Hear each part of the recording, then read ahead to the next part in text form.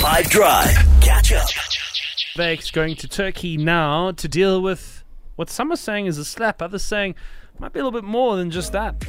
Yeah, so it went down in Turkey in the world of football. It was a match between Ankaragucu and Rizespor. And the context is that Ankaragucu was leading 1-0 until the 97th minute. Then an equalizer was scored by Rizespor.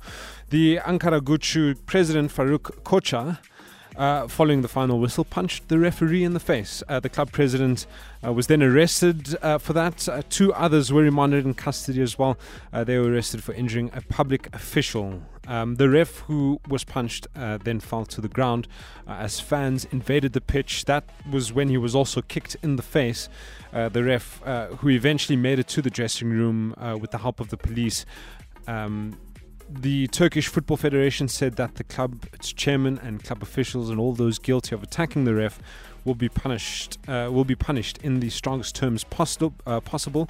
The chairman has since said that it was a slap, not a punch in the face, and I've seen the videos, and that is 100% a punch. I also had a look at all the top-flight Turkish fixtures for the weekend, and they are all postponed. And then I read that all fixtures are postponed indefinitely. So I wonder what the solution is going to be, what the sanctions are going to be for the club and its chairman. I know the chairman is in jail at the moment.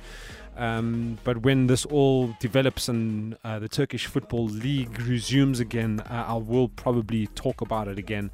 But some hectic scenes in Turkey in the Super League. That's what I have for you today. If this were a real bit of extra time, this is when the ref will blow the whistle because it's finished. 5. Catch up from some of the best moments from the 5 Drive team by going to 5FM's catch-up page on the 5FM app or 5FM.co.za.